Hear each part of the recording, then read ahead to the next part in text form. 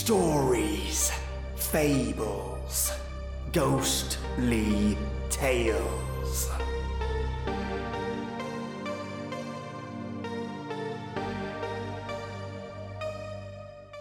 Lillian Madwip has been given a task, a burden to carry from the Angel of Vengeance, to murder her own friend.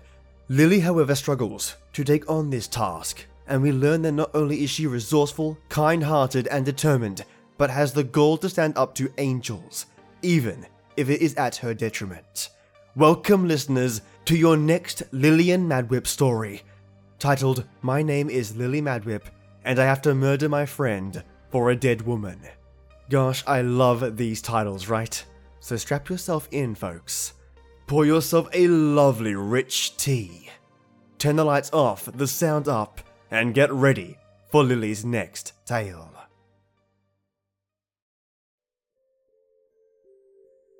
Make sure you check the air in the tires. That's Jamal. He lives next door to me and he's my second best friend, though he thinks he's my first. I'm borrowing his bicycle to get across town, to the Red Moon Hotel, where my third best friend, Meredith, is currently staying. It's a long story, so let me just get you up to speed. Meredith has a melted Barbie named Nathaniel that makes her able to burn things when she's angry. I mean, like, burn things without matches. I burned things when I was angry, but they were old journals from second grade, and I used a magnifying glass and the heat from the sun. It took forever, but I managed to burn a hole right through them. That's beside the point. Meredith has to die. The ghost of a dead police officer named Officer Flowers told me this. It was backed up by my doll Pascal. If I was someone else, this would sound crazy to me. So I'm not telling Jamal why he's loaning me his bicycle. He thinks because Meredith is in danger from a man who looks very weasel-like, who happened to assault my dad, kidnap me, crash our car leaving my dad in a coma, and try to turn Meredith into a supervillain. I guess that's more believable to Jamal. It's been 3 days since Officer Flowers told me I had to kill Meredith if I wanted to help my dad out of his coma. I've been going to school every day since then, waiting for her to show up. I'm not sure how I would have killed her if she had shown up. I was still working that out. But when I'm around Meredith, the things I say tend to come true. So I could just tell her that she was going to accidentally stab herself with a pencil and boom. Except that would be awful. Ugh. Just thinking about it makes my tummy hurt. I don't want her to die. I've got to do this though, as an act of vengeance for the Angel of Death. Because Meredith killed Officer Flowers. On purpose, I think. Maybe by accident? Whatever the reason, Officer Flowers died and wants revenge. And now it's my job. Lily, hey. Lily! Jamal snaps his fingers in front of my face. I was zoning out again. You okay? Yeah, I'll check the air in the tires. Meredith didn't show up for school. Not Wednesday, not Thursday, and not Friday. I should have figured she wouldn't. I mean, I ended up with 2 broken ribs, trapped in a burning house, Meredith's house, and my dad in a coma, and I still went back to school the next day. But if I didn't have to kill Meredith, I'd probably have taken the rest of the week off. Instead, I spent those days gathering information about where she was. Obviously, she didn't go back to the home of her foster parents, because it was all burned up and taped off by police as a crime scene. So where did they go? Thankfully, the town isn't huge, so word gets around. According to Bobby Sedgwick, from 6th grade, the Lakes, Meredith's foster parents, moved into the Red Moon Hotel just off the highway. He heard this from his dad, who works at the post office where Mr. Lake stopped by, and asked them to forward his mail there until their house got repaired. Bobby told Tyler O'Neill because they always play kickball together. Tyler told everybody else, except me. I just happened to overhear 2 girls talking about it while I sat on the swings at morning recess on Thursday. They like Tyler a lot. He's popular because he's good at sports. I've packed my backpack for the trip. A flashlight in case I go someplace dark, check. A screwdriver for taking screws off things? Check. They always got to unscrew stuff in movies, especially in hotels. Hotel killings is like 90% crawling through air vents, if movies are to be believed. 2 chocolate bars. Check. Jamal gave me those. He said, "Take these." And I said, "Why?" And he said, "In case you get hungry." He's so nice. A knife, in case things get desperate. Check. Mum didn't see me stuff it in my sweatshirt sleeve at breakfast. It's kind of gross because it had butter on it. And now my arm is all greasy. Extra socks. Check. You never know when you need extra socks. And of course there's Pascal, poking his head at the top of the backpack. Check. I've also got a $20 bill I borrowed from Mum's purse this morning. She might not notice it's missing because she usually carries a bunch of money for taking clients out to lunch. My mum is an executive. I asked her once what an executive does, and she said they execute people. Then she and Dad laughed. I wonder if they'd be laughing now, knowing that I am following in her footsteps. "Hey, Jamal," I say, as I zip up my backpack and throw it over my shoulder. "Yeah?" "Be careful going up the front steps, or you're going to trip and scrape your knee." I climb on his bike, but it's too high up, so I straddled the top tube. "And thanks, for the bike and the chocolates." He grins at me. "I'll go round the back and just avoid the stairs altogether." Jamal always listens to me. Thursday night, I looked at the map to find the quickest way to get to the Red Moon Hotel, and then used the little scale thing on the map to figure out how far away it was. Because it would take about half an hour, I figured the best time to go would be Saturday morning, while my mum was at her Pilates class. She's there right now, thinking I'm at home watching cartoons or up in my room painting a still life, not pedaling my way out of the neighborhood with only a vague sense of where I'm going and a backpack full of murder tools. She'd flip out if she knew I left the house, because the weasel-like guy Felix knows where I live and is still out there. She wouldn't have gone to Pilates class at all if I hadn't promised to keep all the doors locked and the cordless phone within reach. The ride across town is uneventful. I keep an eye out for cars following me. Felix is a nasty customer, as they say. He gets in your head, knows your secrets, and when me or Meredith are nearby, he somehow makes you think and act in ways that you wouldn't normally. I don't really understand it all. Neither does Pascal. He admitted to me the whole boost we get when we're around each other is an unexpected side effect. That's why it was decided by whoever makes decisions that those of us with totems should be kept away from each other. Pascal is my totem. Meredith's is her melted Barbie Nathaniel. Supposedly that's his totem for Raziel, the angel of secrets, but I haven't exactly gotten to talk to Raziel, so I can't be sure. A half hour pedaling, with a 5-minute break to eat chocolate, is kind of boring, so I distract myself by singing. Going down to Cowtown, cow's a friend to me, living beneath the ocean, that's where I'll be. I can only ever remember the chorus of that song. At least I know all the lyrics to Take On Me and Don't Stop Believing, so I switch to those tunes every now and then. The journey is made slightly more interesting by the fact that having ᒪIᒪY with me makes me sense things differently. I can hear birds flapping their wings and see trails of what I guess are auras or something that people leave whenever they walk around. Things are a lot noisier with ᒪIᒪY. Beneath the waves, that's where I'll be. I wonder what Meredith is doing at the hotel. Maybe she's spending all her time in the pool. Would that cancel out her fire? Probably not. I'll bet she can keep the water nice and warm though. Pools and hotels are always chilly. Hell, she could probably even stew people in it. Yikes. Note to self, stay out of the pool. ᒪIᒪY asks if he can teach me a new song. I tell him no, because I don't really like ᒪIᒪY. He seemed really snobby, and isn't even really there. The badge attached to my shirt with the name of Officer Flowers Town is a ghost badge, and I can't get rid of it. When I take my shirt off, it appears pinned to my skin, which really freaks me out. I can hear the cars on the highway well before I get close to it, Up ahead is the Red Moon Hotel.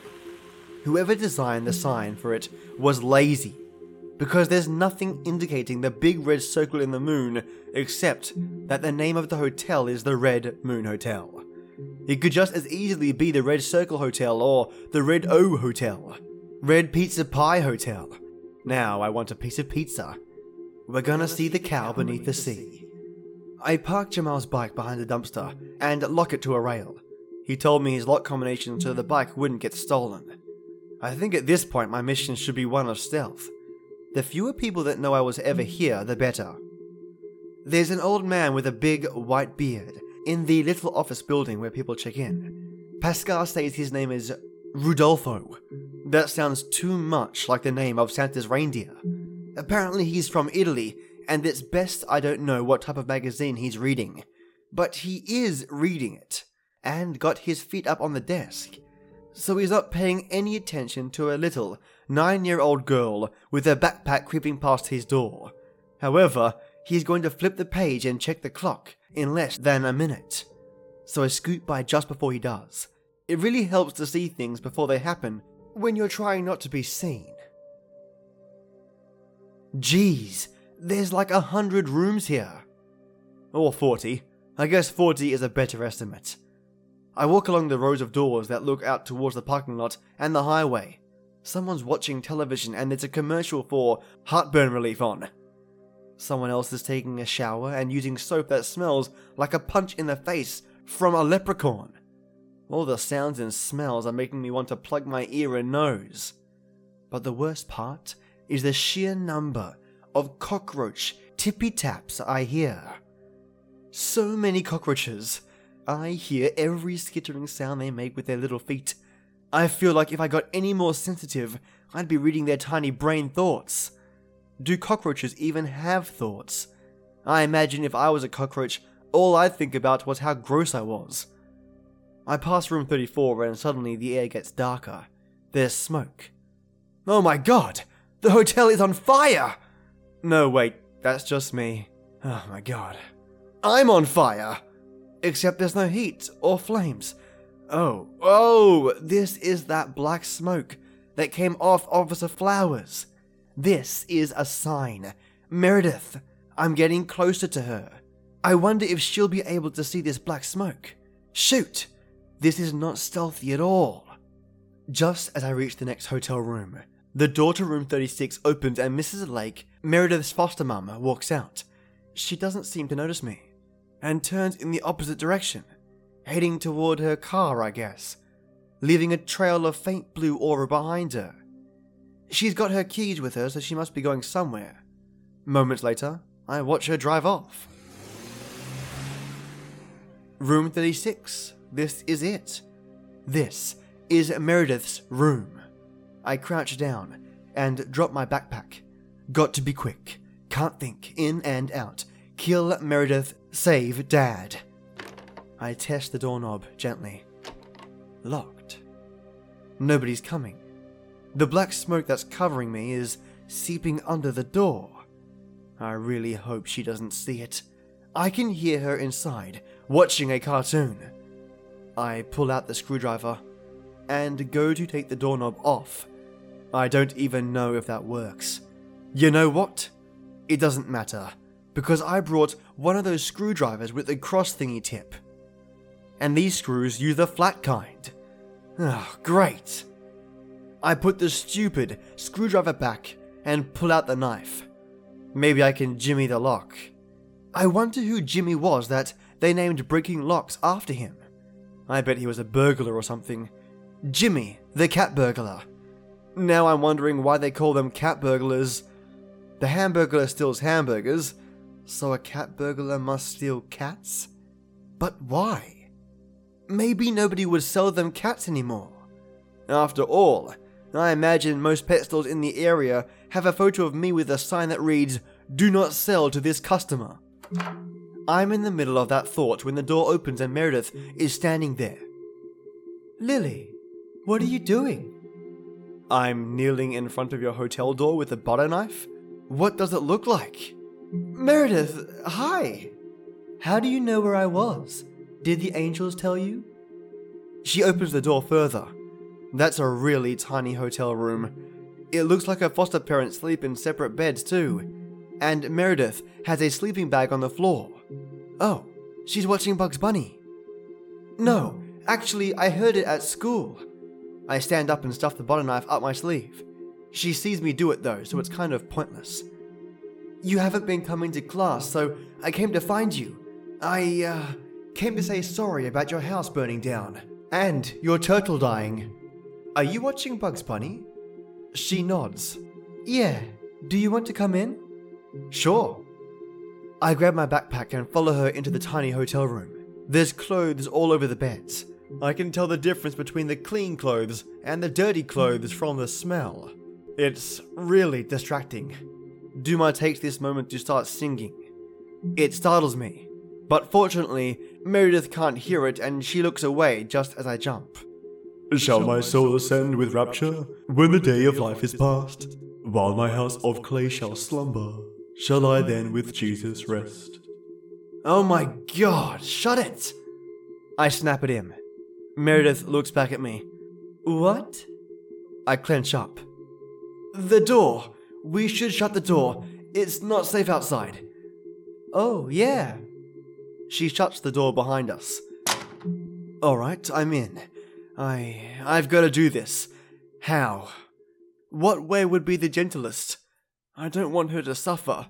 I can't just say, you're going to die. Because what if the manner is violent and painful? Maybe I tell her that she's going to die in her sleep. But even that could be painful. If she chokes on her tongue, or the TV falls on her head. We got Oreos if you want any. Oh, Oreos! Actually, I have a chocolate bar if you want a piece. Meredith smiles and sighs. I'm really glad you showed up. I've been so worried about you, and I miss school, and you. Did I say I'm glad you're here? Yeah. Well, I am. If that Felix guy shows up, this time I'll burn him alive. Suddenly, she grabs me and squeezes me in a big hug. It hurts. Ow, ow, ribs, my ribs! I moan. Oh, sorry. She lets go. I rub my achy side. It's okay. I missed you too. How am I supposed to kill this girl? I can't do this. I shouldn't have come here. There's black smoke everywhere too. And that's really annoying. I can feel it on my legs, this cold, oily feeling. And I want it to stop. But it's not going to until either Meredith is dead or I'm gone.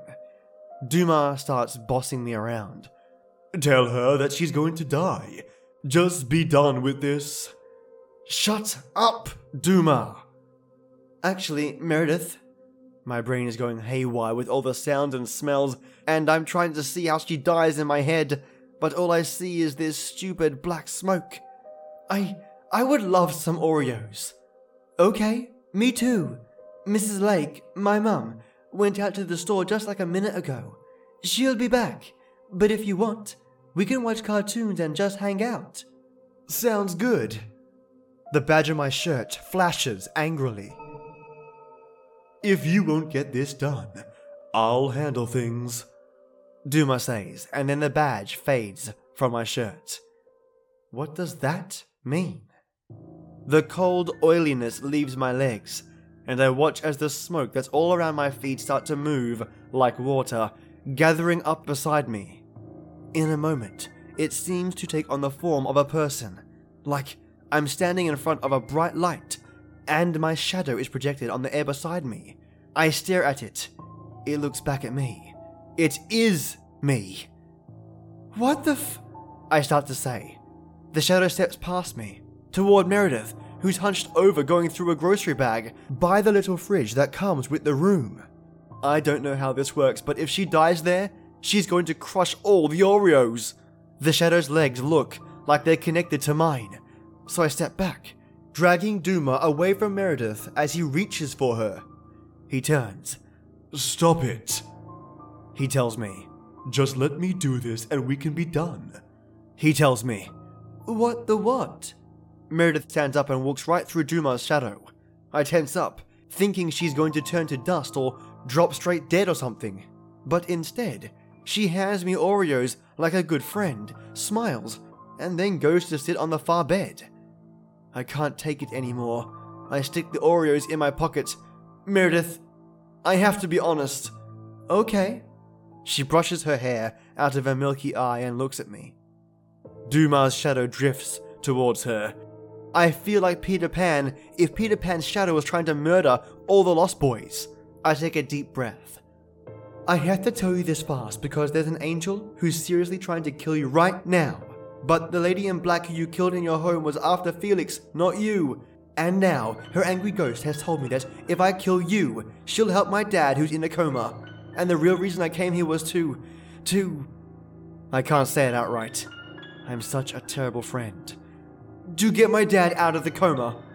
I try to grab the smokiness that I'm projecting and pull ᒪ's shadow back like he's on a rope, but it's no good. My hands just go right through it. Instead, I step back, dragging him with me. He looks at me again, and I can tell he's glaring at me even if I can't see his face, or her face because it's my shadow. He looks just like my silhouette. What I just said is still sinking in with Meredith. Wait, you came here to kill me? I didn't want to. You're my best friend. Third best, really. I don't need to say that though. Is the room getting hotter? I can see Meredith clenching her fists slightly. No. That's not a good sign. No fire, Meredith. But... I hold up my hands like maybe I can ward off her burning me alive. But I got a better idea. Because friends don't kill friends, right? Friends don't kill friends. Meredith nods. She unclenches her fists. What are you doing, Lily? Pascal asks. Pascal says that if you give me your Barbie, the one I told you has an angel in it, I can use her to stop Felix. No, don't do that. I never said that. Meredith looks at her sleeping bag. Barbie? But... ᒪ's shadow lurches forward, and his hand goes right into Meredith's chest. Whatever she was about to say is cut off by her gasping out in pain. I leap back, banging against the door, but ᒪdoesn't come with me. He's got his hand on her heart, or something, and he's holding on, rather than getting pulled with me. He's going to kill her! Stop! ᒪ, stop! I yell. He ignores me. Meredith makes a choking sound and falls back on the bed, her arms flailing at her sides. I can't watch this happen. I need to do something. She looks at her sleeping bag. Nathaniel in the melted Barbie must be in there. I run over to it. It's actually a really soft sleeping bag, and got one of those built-in pillows. Fancy. The one we use in my family is like an heirloom, I think. Passed down from my dad's great-great-great-great-grandfather. Also, I think someone peed in it centuries ago, and it didn't get washed for a long time after. There's always this smell. Never mind that. Nathaniel is right there in the bag. I grab him and urgently declare, Run! So I do just that. I'm hoping if I get far enough away. At the hotel room door, into the parking lot, past several parked cars, and after a few more feet, the black smoke that was trailing off me like a waterfall vanishes. From the open hotel door I hear Meredith suddenly scream, followed by a loud crash. Other people poke their heads out of their rooms and start asking each other where it came from. I hear a couple of different people dialing on their phones and calling for emergency services. Man, I can't go 10 minutes around Meredith without emergency services being called. It's ridiculous. Officer Flowers' ghost badge reappears pinned to my shirt. Do you have any idea what you've done? I hear ᒪ shouting. The badge isn't just shining with his words, it's glowing. It's like an oven burner when you set it to the highest temperature. I think that if it weren't a ghost badge, it would be burning me. I ignore him and run without looking back. Rodolfo, the Italian hotel manager, comes hurrying out of his office and past me. Me? I finally snap at ᒪ. What kind of angel tries to kill a little kid? I cut around the corner and back to Jamal's bicycle, locked behind the dumpster. The Angel of Death. You need to go back and finish this. Paskar says grimly. Carrying 3 totems is dangerous. You're attracting the wrong sort of attention. Samael, I'm not going to kill Meredith. I hiss at all the voices. They're distracting me too much and making it hard to remember Jamal's bike lock combination. I'm going to kill Felix. Felix Clay is only in town because of Meredith. Without her totem, he will have no reason to take out his revenge on her for what he perceives as the murder of his son. With her totem, she will continue to pose a threat by being near you. You're talking too much. I can't think. You are making things worse. I pound my fist on the bike seat. I didn't ask for any of this. I can see heat building through my fingers. They all go quiet. Thank God. I'm able to think and focus on the combination. Once it's off, I hop back on Jamal's bike and start pedaling toward home. Along the way, an ambulance drives by, its lights not flashing, which I hope is a good sign that I managed to keep Duma from killing Meredith. I'm sorry, Meredith. I'm so angry at Duma. I scream at the top of my lungs. Some kids playing in the front yard look at me like I'm crazy. Maybe I am crazy. Lily, Paskar says. What do you want? I don't want to talk to Paskar. I don't want to talk to Nathaniel either. I especially don't want to talk to Duma. you need to go back to the motel. I told you I'm not going back. I'm not killing one of the only 2 people in this world who is really my friend. You angels are screw-ups. You made a mistake, and now you're putting all this on me to fix your screw-up. Well, that's not very grown-up. You need to turn around right now. I am not killing Meredith. Dumas speaks next. I grit my teeth, because his snobby voice just boils my blood, and the padding on the handlebars of Jamal's bike is starting to smolder. I can sense the heat building up in my hands, even though it doesn't hurt. It's red hot like the rage in my head. Lily, Dumas says. we won't ask you to kill Meredith, and I should never have tried to do it myself. You must go back to the hotel, though. I slow my pedaling. For what? I snarl. Look behind you. I pull the bicycle over and look back. The 2 kids who watched me scream as I rode past are jumping up and down, shouting and pointing. Who wouldn't? There's a tree in an adjoining yard, and the whole thing is up in flames. Burning branches are collapsing under their own weight. It's a roaring inferno. What just happened? I whisper. Paskar answers.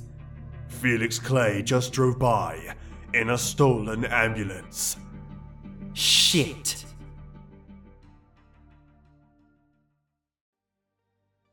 Holy moly. Lily does not quit, and neither does Felix Clay. Gotta love that name as well, right? Felix Clay. Hangs around in the mind. I wonder what their inspiration is around Felix as a character. Maybe one day we'll find out. Also, what the heck happened to Meredith there? The scream? The crash? Yikes, I hope she's okay. And now Felix is on Lily's tail. Seems like he's more after the totem rather than Meredith at this point. Perhaps Felix's agenda was never to kill Meredith in fact, but the whole time was to control that totem for power. Also, Lily mentions that Raziel has never talked to her, so I wonder what Felix's totem actually is.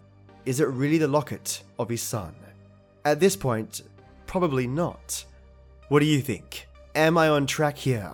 What are your thoughts? Go on, share them and let us all know.